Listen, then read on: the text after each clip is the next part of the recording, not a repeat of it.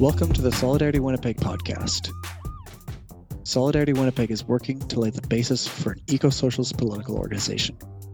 By that, we mean we are a small group of like-minded people who work in a coordinated way in community groups, in unions, and on campuses to build grassroots power, to educate people, to be effective eco-socialist organizers, and to build support for the long-term goal of breaking with capitalism and starting a transition to eco-socialism.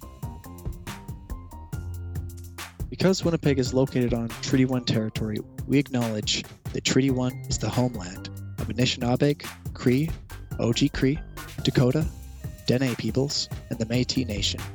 The Canadian state has carried out genocide, ethnic cleansing, and forced removal of Indigenous people in order to clear the land for settlement by Europeans.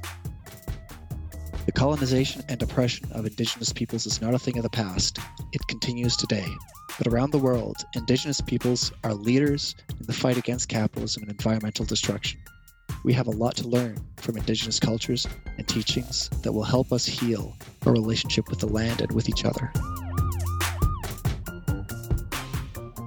Okay, welcome back to the Solidarity Winnipeg podcast.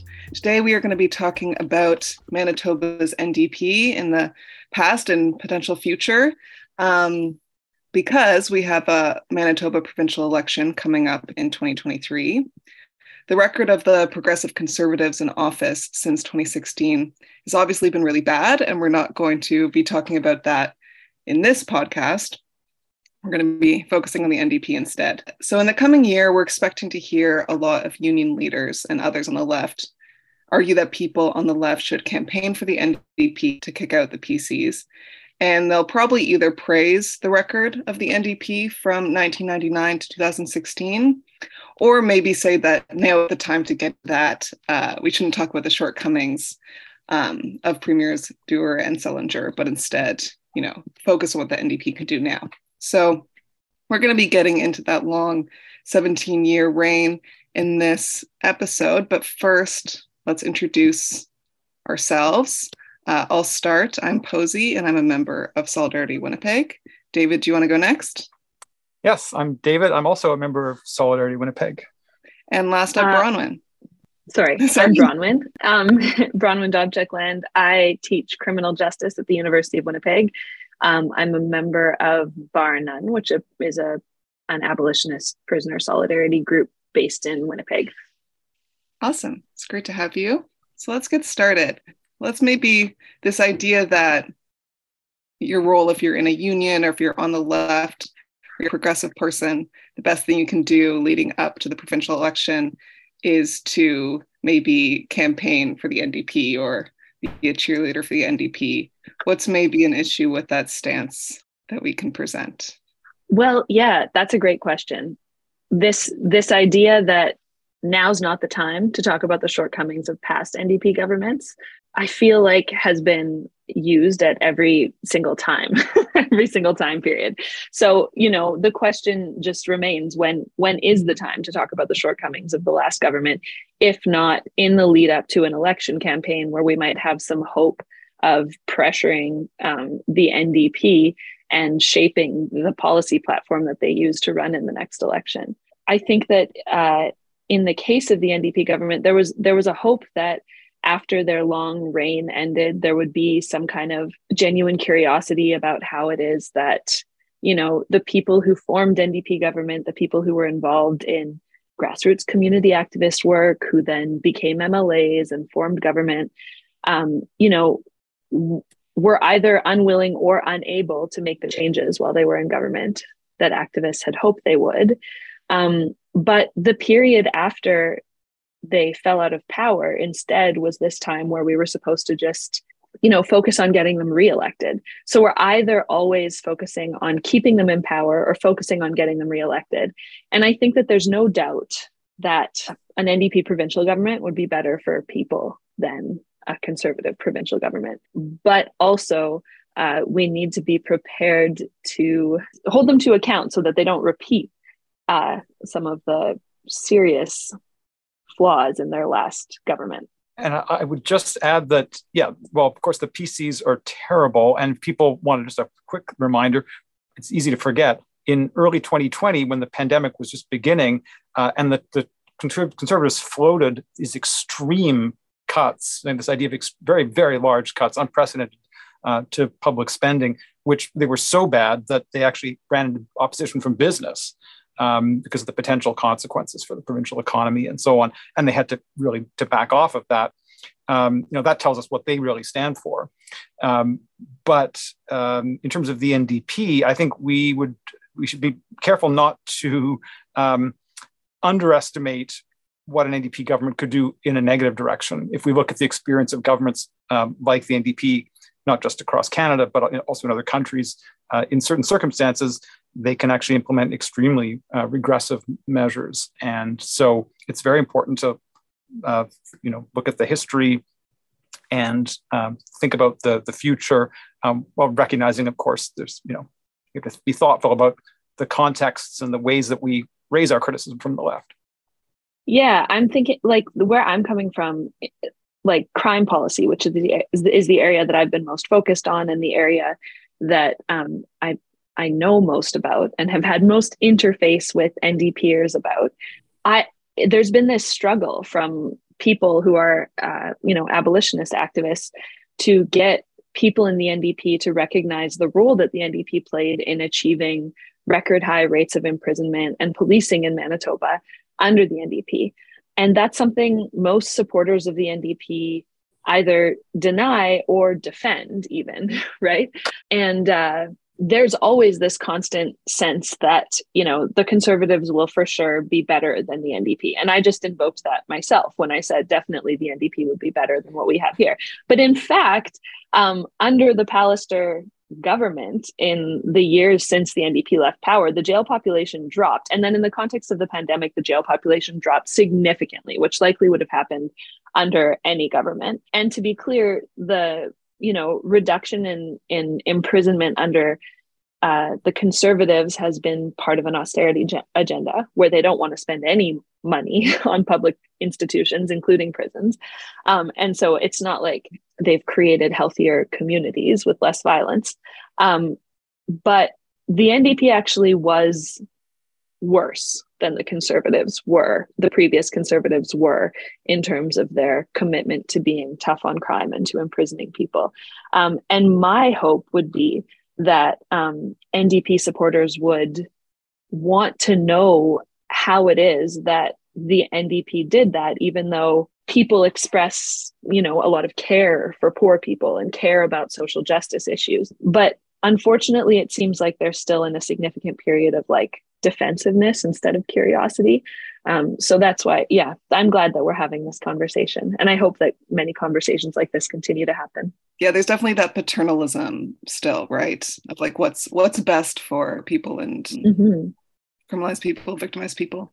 I think that leads us well into the actual nitty-gritty of this record in office. But I wanted to add, when we talk about Dewar, from my reading about Gary Dewar and this inoculation thing, it seems as though, the NDP in that time were very receptive to criticism and did act in a way that was responding to criticism, but that was from the right instead of from the left, right? So it's not like they're not responding to pressure, outside pressure, right. But traditionally it is, we don't want the Conservatives to be able to get us for being soft on crime, or we don't want the Conservatives to get us for budget issues or whatever. So then they become more conservative than the Conservatives. Yes, and that's the way you win. So there's a number of things. David, go for it. I was just going to say, for people who may not know the history, I think we should just start by saying that it was in 1999 that the NDP was elected, after the Tories had been in office through the 90s.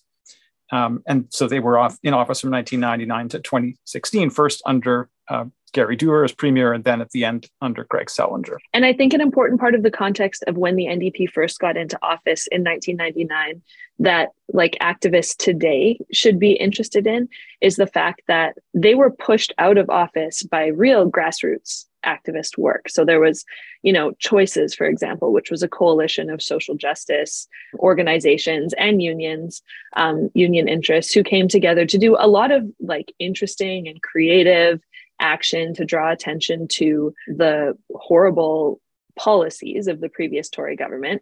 They generated a lot of public support.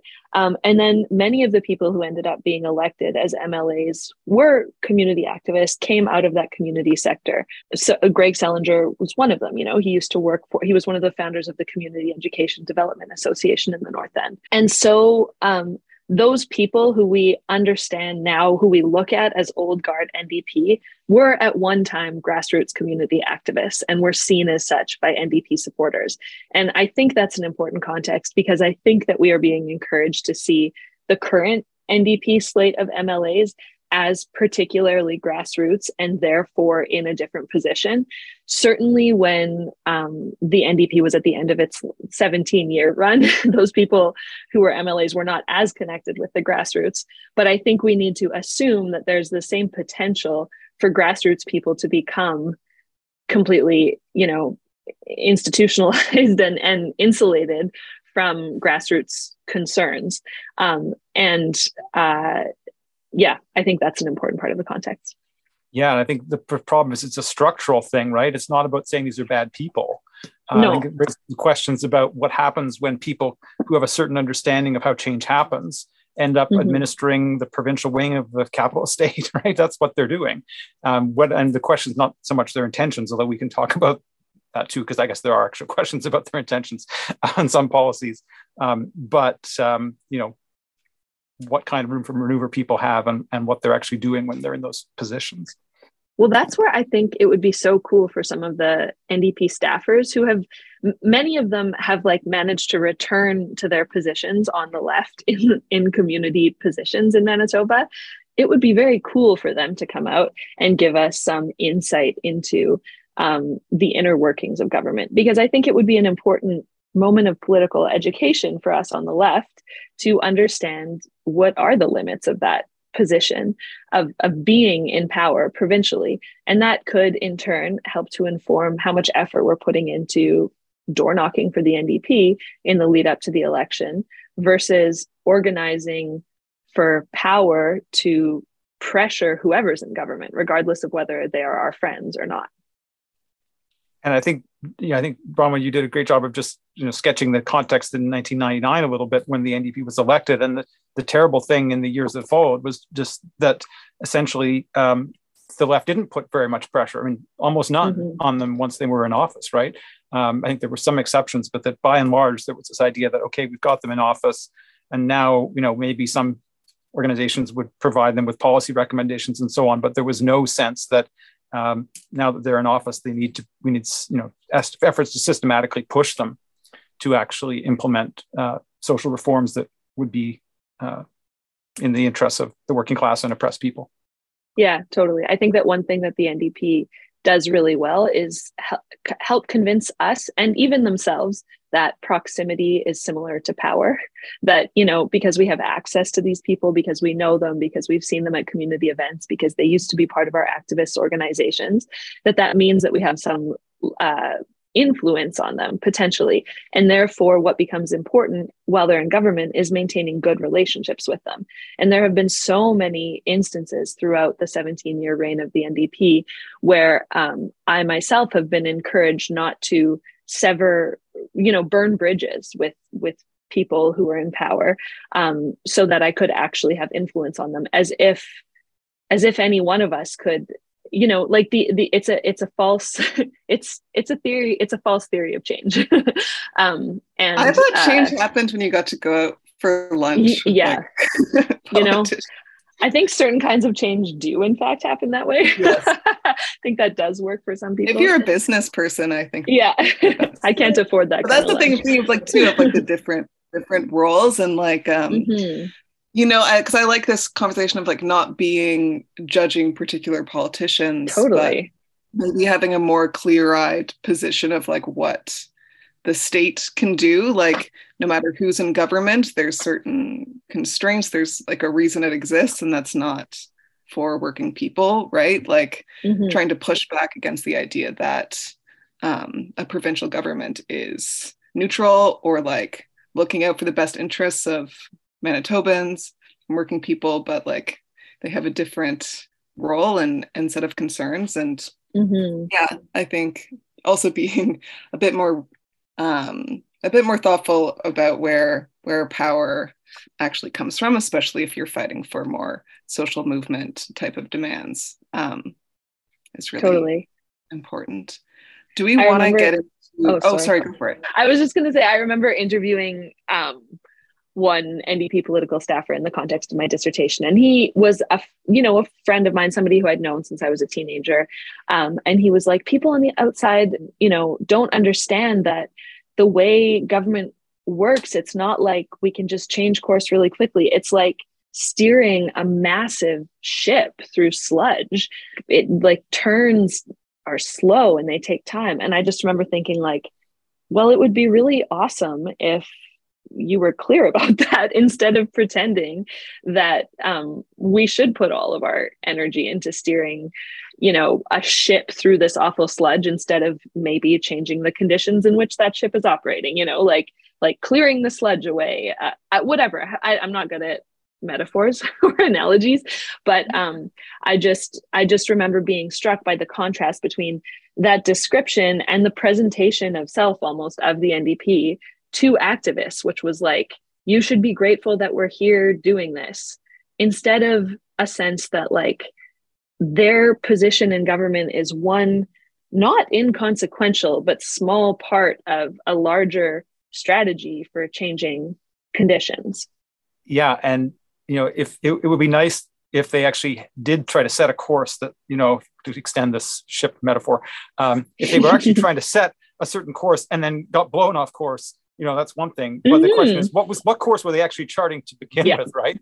And I just want to quote from an article that Cy Gonick, many years ago, who was an NDP MLA, longtime figure on the left in Winnipeg, editor of Canadian Dimension, writing in 2011 about Gary Doerr's years in office since 1999, he described what he called a uniquely cynical political formula, which involved taking on conservative issues like tax cuts, balanced budgets, and fighting crime.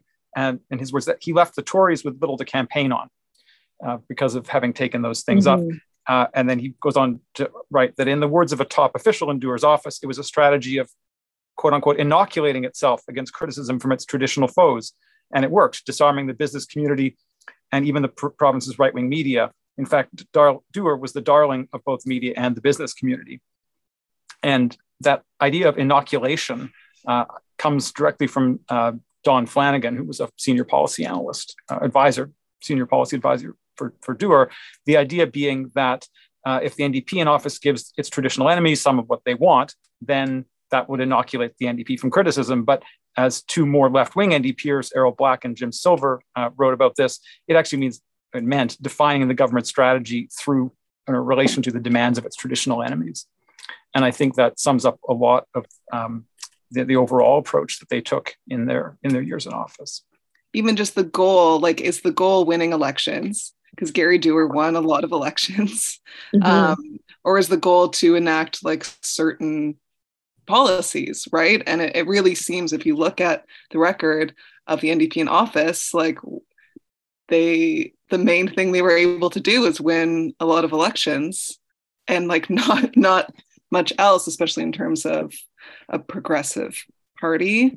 I guess they built the arena, and they got the arena built, and the Human Rights Museum, and some other things that we can talk about if we want to talk about. Especially if you want to talk more about the criminal justice stuff, Bronwyn, that would be great.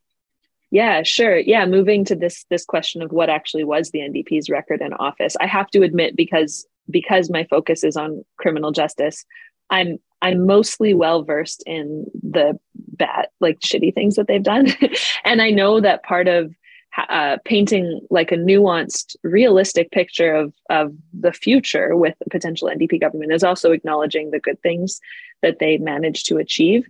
I think in the area of healthcare, for example, they did manage to turn around a lot of the significant severe damage that the Tories had done previously. So I hope that there's space to acknowledge that. But in terms of crime policy, I heard that term inoculation a lot when I was talking to NDPers about crime policy. And when I say NDPers, I mean like political staff, MLAs, and also the kind of supporters who make up the the top brass of the party leadership. So the idea that the NDP will never be seen as the tough on crime party, that's something that they've continued to take for granted, even as they have become absolutely the tough on crime party. And in the lead up to this next election, I have heard from people within the NDP that, again, they're coming back to this idea that the public is always going to see the Conservative Party as the tough on crime party. And the public wants tough on crime. The public wants this. The public wants that. They talk about the public and they take this idea of a particular public for granted. I think about Stuart Hall's writing about Margaret Thatcher and the Labour Party, that particular conjuncture. And I think about our current conjuncture. And he talks a lot about how the Thatcherites and conservatives more broadly take on an educative role for the state. Conservatives are much better at kind of shaping public opinion and raising particular types of consciousness. And the NDP government has always had this kind of defensive posture where they imagine that the public is a certain way, and they don't take the opportunity of being in power or campaigning to shift public views about things like crime policy. So, for example, under the NDP, this list is like, it's long, but for example, they increased jail capacity by 52%. So they added 650 jail beds during their time in office. They more than doubled provincial police spending by 2011. They ultimately produced a 113% increase in imprisonment between 2000 and 2014. They pursued zero tolerance policing and charging policies. During the time they were in office, there was a 60% increase in the rate of Indigenous male admissions to custody. So in Manitoba, it is definitely the case that when imprisonment increases, it is most likely to be Indigenous imprisonment that's increasing. And the fastest growing imprisoned population under the NDP was Indigenous women and Indigenous youth. And this is just something that it's really stark. So the justice budget under the NDP doubled. It went from 300 million to 600 million, adjusted for inflation over a 15-year period. So they just took the share of provincial spending for justice and really ballooned it. And Gord McIntosh, who was the first justice minister under Dewar's government, would say that this is because, while they were developing the platform to run in the 1999 election, they canvassed people in the north end of Winnipeg and in the west end, and they heard that crime was a real concern, that people wanted more police, people wanted tougher on crime stances. And they took that and they ran with it, and they took Gary Dewar, co-opted literal Tony Blair language. He was like, we want to be tough on crime and tough on the causes of crime. Tony Blair was I guess he really liked the idea of that guy, which is so embarrassing. So they managed to do this tough on crime thing in the context of an idea that they were both tackling poverty and crime. They were separating out, the good poor people from the bad poor people. They were helping the good poor people, punishing the bad poor people. And they produced this really inflated carceral state. And I'm very concerned that going into the next election, there hasn't been a reckoning with that at any level of the party. Among some of the new MLAs, I think that there's a taken for granted sense that because they're new and because the face of the party has shifted, there's many new MLAs, that they won't make those same mistakes. But it doesn't seem like they're even prepared to campaign on a non-tough on crime agenda. So that kind of remains to be seen. Yeah, that's, I think is really sobering for people who haven't heard it before, to actually think about what that means in terms of what the NDP did in office on that front. Because I think a lot of people who haven't heard that before will be surprised to hear that, right? Those are huge numbers. I'll just say a few things about a couple other parts of what they did in office. When it came to workers' rights, they after they were elected in 99, undid some, but not all of the reactionary changes that the Conservatives had made to labor law when they were attacking union rights in the 1990s. They made some very minor changes to the Employment Standards Code, the law that provides a minimum and very weak floor of workplace rights for all workers. They made some small changes to the workers' compensation system, but they refused to pass legislation against scabs, replacement workers, during strikes. And in general, they didn't really do anything to tilt the balance of power in a direction that would be more favorable for workers. And it's interesting that, to quote Errol Black and Jim Silver again, they described the NDP in office under Doer as not especially labor friendly, which I think is accurate, despite the fact that there's a kind of general consensus in union circles that the NDP is our friends and that they're labor friendly. I would say there's less criticism from the left of the NDP in the labor scene now than there was in the past because of the weakening of what we might call a left within the labor movement. And when it came to fiscal policy, overall, their approach to spending, taxing and spending, the NDP always accepted the basic parameters of neoliberal capitalism. Neoliberalism is a way of organizing capitalism. It has the basic idea that the role of the state is to dismantle barriers to corporate profit. And while they didn't generally push forward neoliberalism in Manitoba in their years in office, they certainly didn't undo it either. And, they tried to use government spending to foster capital investment in the province and to, in some ways, reduce inequality. And I think, as Bronwyn said earlier, to try to repair the damage that was done, especially to healthcare under the Conservatives before them. When it came to the so-called Great Recession of 2008, 2009, which didn't hit Manitoba as badly as it hit some other parts of so-called Canada, and Canada was hit less severely than many other countries, the NDP responded with economic stimulus spending, and they amended the so-called balanced budget law, which they inherited from the Conservatives before them. Right, they kept it in place, that trademark neoliberal piece of legislation, but they amended it to allow them to avoid having to implement harsh cuts to public spending. And in their last term in office, they both tried to slow the growth of government spending and at the same time increase revenue through increasing the provincial sales tax, that was their main measure there. And of course, was very politically damaging for them. That was used against them a lot. But in general, the way they responded to the recession in 2008, 2009 was in no way radical. It just wasn't orthodox neoliberal slash and burn austerity. And in fact, their approach was similar to the approach that was later recommended by, for example, that well-known radical organization, the International Monetary Fund, because the IMF and some other, similar institutions came to the conclusion later on that austerity lowers economic growth, and so it's not actually good for capital in certain ways. And so that's the kind of approach that the NDP took when it came to responding to that crisis. And a lot of this can be forgotten when all people hear about is the PST increase, or they talk about the alleged spending that they spending spree or something like that the NDP engaged in. But what they were doing was simply trying to manage the economy in a way that would be most advantageous for business, while avoiding big cutbacks, which they didn't particularly want to do because they didn't want to attack their own base, but they also thought that it would even further weaken their chances of getting reelected. So I think there were both those considerations on their mind at the time. Yeah, thanks. I learn a lot when you do those political economic rundowns, David, of the NDP's time in office. I also, I'm thinking about what is relevant for, activists to understand about how the Manitoba, the Winnipeg that we live and work in, was shaped by the NDP's long time in office.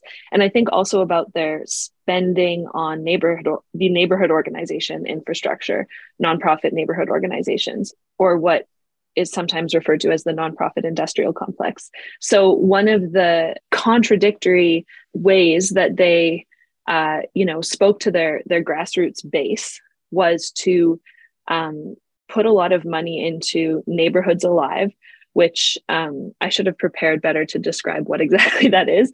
But it basically funded a network across the province of neighborhood-based organizations that were largely what's the word I'm looking for? Like homeowner organizations. So like, for example, Spence Neighborhood Association, the way that it exists in the present is largely because, when the NDP came into office, that organization already existed as an association of homeowners for neighborhood improvement. But the NDP empowered those types of organizations with more funding and more responsibility for kind of doing community-based social service provision based on the idea that is correct in a lot of ways, or is evidence-based, that social services, when delivered at the community level, can be more responsive, more sensitive to the needs of particular communities, rather than just these large scale kind of social service bureaucracies. However, the contradictory element is that this was kind of a downloading of social service responsibility onto organizations that operated on and continue to operate on, short-term grant-based funding instead of core funding, that continue to not ever really be able to meet the needs of the people in the communities that they operate in, and instead are constantly kind of just trying to keep people alive to fill in the gaps, et cetera. So this context of widespread but underfunded nonprofit organizations that provide a lot of people with kind of stepping stone jobs, like a lot of young people of my particular generation, for example, who were like not politically conscious or aware under the Tories, and then became politicized in part through their jobs at these neighborhood-based nonprofits. Like that constitutes a lot of people and became politicized in this very particular way, where they developed a commitment to what they understood to be kind of nonpartisan service provision as politics, instead of politicized and political understandings of the conditions that they were working within. Like, I think that the way that the NDP's time in office shaped the consciousness of the people who worked within that infrastructure is also really important. And I think that consciousness has been shifting, and that my read of the people who are working in those neighborhood organizations now is that there's much more of a desire to be political. There's much more of a political analysis, in part because their funding has been starved a little bit. So I'm not saying that that's, it's not good that they have less funding, but in part because the model that the NDP set up, where they would be just sustained enough through this grant-based funding, has fallen apart a little bit. And people are like, well, this isn't a viable route to change. But anyway, I do think that that is a condition that's somewhat unique to the Winnipeg and Manitoba landscape. And it also relates to, I think, the way that criminal justice spending came to be accepted and understood by NDP supporters, who considered the people that were being served by these neighborhood organizations to be in need of some kind of intervention, whether it be social service intervention or criminal justice intervention. And that's kind of the nonprofit mindset, rather than an understanding of these people as people who need, political power and material, kind of foundational material support, rather than like social work or punishment. I think that's really, bang on. And I would just add only that I think that same kind of layer of people who have this idea of, this nonprofit road to social change, or whatever you want to call it, think that politics of a certain kind is also part of the explanation of why there hasn't been more active opposition under the Tories. I think that kind of politics prepared people very poorly. It didn't prepare people at all to actually have a militant fight back once the NDP left office, and which then shapes the situation that we would be in going into a future NDP government, right? Because hopefully the NDP will win the next election, but it won't be coming into office in a context of grassroots insurgency or anything like that. So I think we need to make that connection between those things. That's fascinating. I didn't know that, Bronwyn, but I'm very familiar with the nonprofit industrial complex in Winnipeg. Yeah. very interesting. That was like, oh, wow, it all makes sense now. Yeah. And I mean, I think it also relates, and this is like a bigger conversation about the future of political organizing for sure.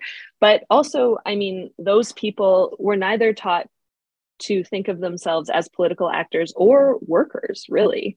Like, it's not a unionized sector for the most part. Right. Yeah. It's people who are like actually like hyper exploited. They're asked to work long hours because they care, under conditions that are often like dangerous for them, doing work that isn't either providing adequate services or producing political change. Okay, should we move on to, or no, okay, never mind. Backtrack for 1 second. Do we want to discuss maybe some of the context of why you both already provided some of that context of why the NDP did what they did in that time, but is there more we want to say on that point? I think it's worth zooming out just a little bit. Yeah. And maybe we can talk about a few things that we haven't said yet. To start with, I guess there's the question of what was the actual ideology of the NDP in office, or what was their politics, what were they trying to do? And I do think, I mean, it's not a term that gets used very much in this part of the world. It's a European term more, but people use the term social liberal, meaning essentially what happens when you take social democracy and you narrow it down so that all that it tries to do is within the parameters of neoliberalism. And I think that's what it is. It's like you accept the framework of the status quo, the form of capitalism that we've got, and you try to make some small social reforms within that framework and without doing anything to challenge that. And I think that's more or less what what the NDP did in office. It's not to say that it was exactly the same as the Blair government in Britain or something like that, because interestingly, they didn't really try to push neoliberalism forward in Manitoba the way they did in Britain. But I think that had more to do with, in part, the economic context in which they found themselves when they were elected. The regional economy was doing really well for a lot of the years that the NDP was in office. But we should also remember that one of the forces that is at play here is the fact that governments have to borrow money. They're spending more than they take in revenue.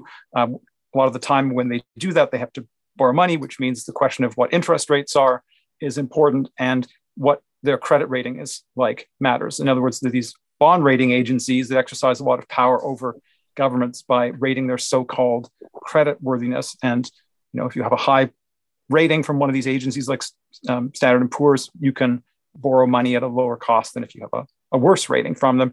And so there's always this concern about not doing things that would upset the bond rating agencies.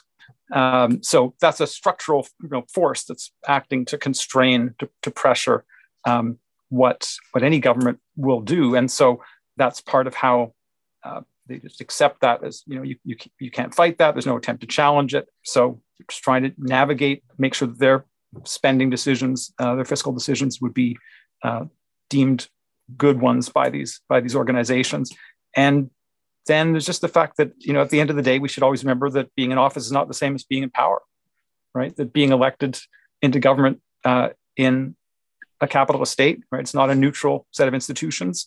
It operates in order to reproduce the existing social order that we live in.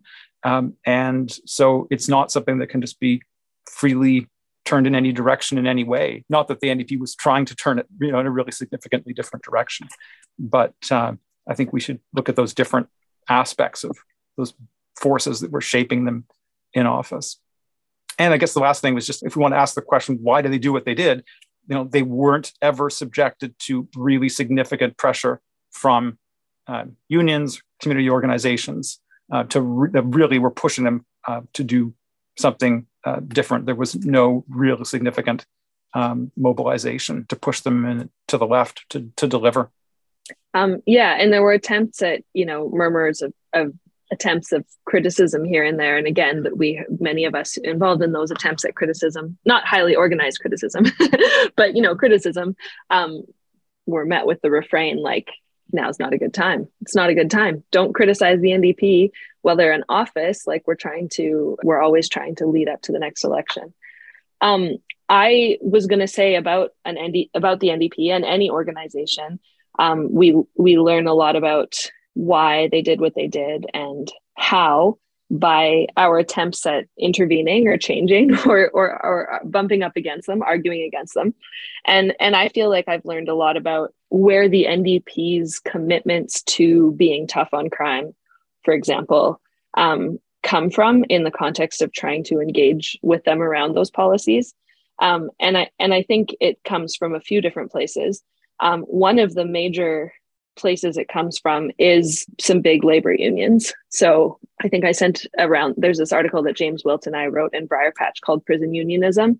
And it traces a kind of a particular history of the MGEU and the strength of correctional officers within that union, and then kind of a broader history of union power in relation to carceral expansion. But yeah, Gary Dewar was a correctional officer. He ran the youth jail in Manitoba. And the alignment of the NDP with the MGEU is an important story of how they gained power to be reelected. And within the MGEU, there's also important politics there about like why the correctional officers hold such significant power in a union that also has social service workers and many other types of workers. But yeah, there is a commitment to unions as unions instead of like working class politics or unions as modes of building power. So for example, like I did a talk for CCPA Manitoba about defunding the police. And in it, in the question period, I named some specific unions who have been involved in advocating for increases to policing, like the Amalgamated Transit Union, who advocated for cops on buses instead of, free transit, let's say, or Manitoba Government Employees Union, who advocates for more jails to deal with prison overcrowding instead of decarceration, or CUPE 500, who in the past has advocated for, increased securitization instead of more money for community services in general.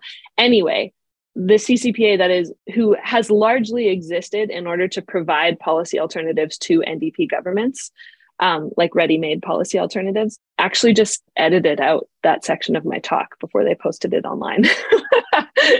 And I had to really struggle with them to get them to put it back. And they put it back with like a disclaimer but like the thing was that they didn't want to upset their union funders. And so there's like an institutional, there's an infrastructure there. And I think this is something that the current NDP MLAs, I'm sure they understand at a certain level, but like, that was like old guard union people pressuring the CCPA from the board about like what the message of the CCPA should be and how we can't criticize unions, even though it was an attempt at like a nuanced conversation about how union power could be mobilized toward other ends, not about like eliminating unions. And so that's the kind of thing where the future of, union politics is really tied up. Like, where do we want to direct our energies toward, a remade NDP? Maybe it would be more helpful to direct our energies toward a remade union movement, for example, and unionize some of those nonprofits and help them to politicize their work or whatever. So yeah, uncritical investment in the support of particular unions rather than working class power. Policy alternatives organizations also, this is a context, like while the NDP was in office, I think the CCPA Manitoba, for example, saw its role as providing ready-made policy to the NDP instead of building a kind of popular consciousness about what was going on. So their work has always been oriented toward telling people in power what's happening with people without power, instead of educating people without power about how to build power. So I think that knowledge can be used in a different way going forward among those of us on the left. Policy knowledge can be used to build power instead of just to try to speak to power. And then, of course, like, liberal racism played a huge role in why the NDP did what it did in office in response to crime, because unlike it maybe in some other areas like economic policy, fiscal policy, I'm not sure, like there was a genuine commitment to punishment among a number of high level NDPers, born of the sense that I think, the racist sense that that some people just can't be repaired, and that, they need to be locked up. There's no recourse otherwise. And that's tied up in a narrative of colonialism, which says that, colonialism happened in the past. Indigenous communities are suffering in the presence from a legacy of colonialism. And we need to have policing until that legacy is healed, rather than understanding colonialism as ongoing and policing as part of the ongoing production of settler colonial power. And criminal justice policy is always tied to racism and classism, because in order to lock people behind bars for their problems, you have to imagine them as somehow less than human. And that racism is structural, and it's not going to be addressed just by having new MLAs who aren't, don't hold individual racial prejudices. Those are all really great points. Thanks, Bronwyn. From there, what can we expect from a 2023? We're going to divine in our crystal balls. What will Premier Kinew accomplish? What will these new MLAs accomplish? What can they accomplish? What's our role? We've already talked quite a bit about, hints of what we think the role of organizers should be, leading up to the election and during a potential NDP 2023 government. But I guess we can get more into what we think. Yeah, I mean, I'd love to see some real, I don't think we should just direct all our activist energy toward getting the NDP reelected, that's for sure. But I do think that this is a real moment where we could use some of our activist energy to get some, articulation of policy alternatives out of the NDP in its position as opposition. And if not getting policy alternatives articulated by them, forcing them to defend or to articulate what it is that they're going to be running on, because now is when they're kind of implementing the policy that platforms, the messaging that they're going to use to run in the next election. And so they're deciding, are we going to take for granted a racist conservative public and cater to them? Or are we going to try to shape consciousness? And I think they constantly have underestimated public consciousness. I have noticed a significant shift in public consciousness around crime and policing. I act like I have noticed it. There has been, right, a documented shift. People are actually much less ready to cite policing and imprisonment as the solution to social problems than they have been in the past. Is the NDP going to use that as an opportunity to propose policy alternatives, or are they going to, take their position as trying to inoculate themselves from criticism? I think that we need to be engaging with the people who see themselves as the face of the new NDP, today's NDP, and forcing their positions on some things in the lead up to the next election. I think that's different than cozying up to them and assuming that if we build good relationships with them now, that they will treat us, give us things once they're elected. But I do definitely think that relating them in order to ask the question, what can we expect from an NDP government? And to probe and to figure out what is actually going to be new about these people. Yeah, I think that will be important. Yeah, anything we can do to put forward an independent agenda, to put forward whether it's around, defunding police and, challenging the carceral state, or around an agenda for improving workplace rights, or, increasing spending in education and healthcare, whatever it is, whatever we can do to get organizations to be calling for what's needed, and not starting from a position of just simply criticizing what the Conservatives have done. I think that would be valuable. I mean, we're not in a great position to be doing that at the moment, given the state of things on the left. But anything that we can do will create some pressure on the NDP, right? But it's worth doing regardless of what they do, because hopefully if they win the next election, that put us a little bit in a better position to put pressure on them and to begin to organize for what's needed. But I think the big structural difficulty that we face is that there's a worse environment in terms of we're heading into a recession, right? I think it's pretty clear that the increases to interest rates are going to trigger a recession, and that's going to make the NDP even more reluctant to implement new policies that have significant amounts of money attached to them. And so it's going to be difficult if we think about what we can expect from an NDP government when they're going to tell people, oh, because of these forces beyond our control, we can't do the following.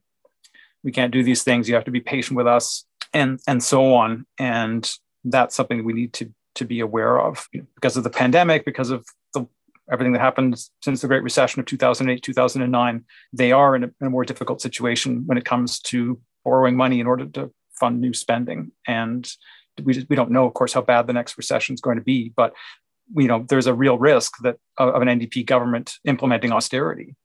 That's not a far-fetched idea. That certainly happened in lots of other situations. So I don't think we should have any illusions that getting rid of the PCs means that we're going to get an NDP government and also an end to austerity. I really like the way you put that we need like an independent platform or articulation of what people want, not just how the Tories have been bad. And I maybe am slightly more optimistic than you are, David, about the current political scene. I think that people, that this contradiction in the nonprofit industrial complex, that many people have in fact been politicized by it, by the bad working conditions, by the inability of those structures to meet the needs of people who are being served by them, by the uprisings against police and demands for abolition that have for many people informed a broader consciousness about budgeting as a political process, that like where governments spend their money to respond to social problems is a set of political decisions, not just a technical set of decisions. And I think that there are lots of exciting politically oriented people who are gonna step up and articulate these things. It'll be interesting to see how people treat those MLAs that have come out of activist circles, because I would hope that we would, respectfully, of course, but like treat them like politicians in a political position who need to be lobbied and not fall into the same trap as NDPers in the past did, where we just, kind of uncritically try to get them elected and then assume that they'll, serve us in particular ways. So I think that we need to, mostly focus on building the power and the articulation of the demands that we need, and respectfully holding every elected official to account for those things. I think that positive note is probably, or positive with reservations, is a pretty good place to end it, unless we have more.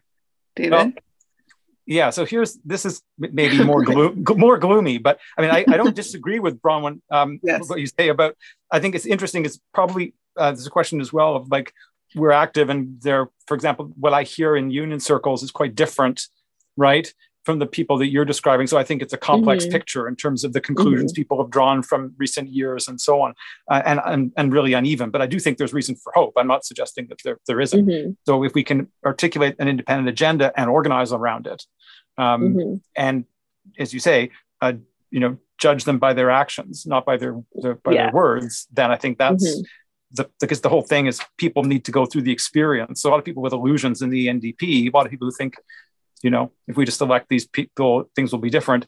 They need to go through the experience of actually seeing what they do in office before they'll really draw, conclusions that might be more in line with what I think we're saying right now. But we need to have that independent agenda as a place to start with. I hope that the like message of this podcast, and it's a message that I hear circulating anyway, but it's like, we need to just be organizing for power, period. And we need to be strategic about the way that we use our time to organize for power. And Provincial elections definitely fall in there within the strategy, but they're not like the whole strategy. Yeah, it's an opportunity that we can use if we are organizing, and if we, the more we can go into that opportunity with a clear-eyed sense of what the NDP is and the structural forces that shape what they're doing, and so on, then we're more likely to be able to be effective. So I hope that's the message people take away from this. Yeah, I would agree. And I also think, where we started with this idea of like, I don't know, I imagine a lot of listeners to this podcast aren't like getting ready to do a lot of door knocking and campaigning and putting in those out. Like maybe you are, and maybe it's something you've done in the past. And maybe you have been burnt in the past by like spending a lot of time helping someone on their campaign, and then I literally have. I did so much door knocking for the NDP. Yeah, like either they win and you're disappointed, or they lose and you're disappointed. Like, your point about organizing, Bronwyn, it's like there is limited time and resources that we have. And yeah, not to judge that action, but just like if we can think strategically, in our unions, in our rank and file organizing, in our community organizing, about what we can also expect, like what returns we can expect from that kind of work, if that's something that you think is worth your time. Totally. Yeah, just because, like, as we said in the beginning, like, politicians are politicians. Like they need people on the ground, and they want volunteers, and they're and they are going to like. And a lot of them are charming people, and they'll probably like sell you on a vision and use the right language. And but what I was going to say is like, I do think, and maybe it's just the people I know, like fewer people, like there are a lot more people my age and younger who seem a bit more disillusioned by politics and voting generally. But yeah, it means it's very important to like provide like alternative ways that you can be politically engaged and organizing, and also just through that, as you said, David, like presenting this alternate vision of how to create power and what we would do with that power is really, really important. Yeah, and also just knowing what's possible, because as you said, like if they win, they're probably going to be like, oh, our hands are tied, we can't do X, Y, and Z. But if we have a better idea of what they actually could do if they wanted to, if they had the political will, that's also helpful knowledge to have. Totally. Well said. Well, thanks so much for joining us, Bronwyn, and thank you all for listening. Thanks so much for your work. Thank you for listening to this episode of the Solidarity Winnipeg podcast. If you'd like to learn more about who we are and what we do, you can check us out on Twitter, Facebook, and Instagram at Solidarity Winnipeg. But really, the best way to keep in touch and follow what's happening in Winnipeg is to sign up for our newsletter at www.solidaritywinnipeg.ca. If you want to reach out to us directly with questions or comments, you can send us an email to info@solidaritywinnipeg.ca.